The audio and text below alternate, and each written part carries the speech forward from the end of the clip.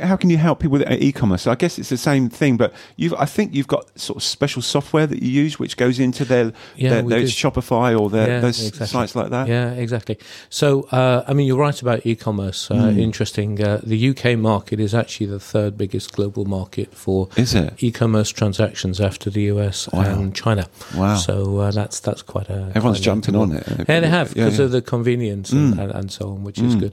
And not only sort of retail business to consumer type shipping, but also B2B, sort of business to business. Of course, because people recognise that there's a new opportunity. And it sort of brings potentially global suppliers and global customers to a business, and it also makes the domestic market very really a local market because your shop window is on your laptop sort of thing.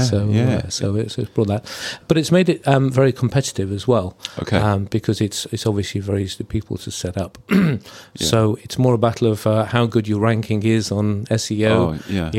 How easy you are to do business with. And back to this customer service thing, customer service is absolutely key. And if you're not there, then somebody else will take the business.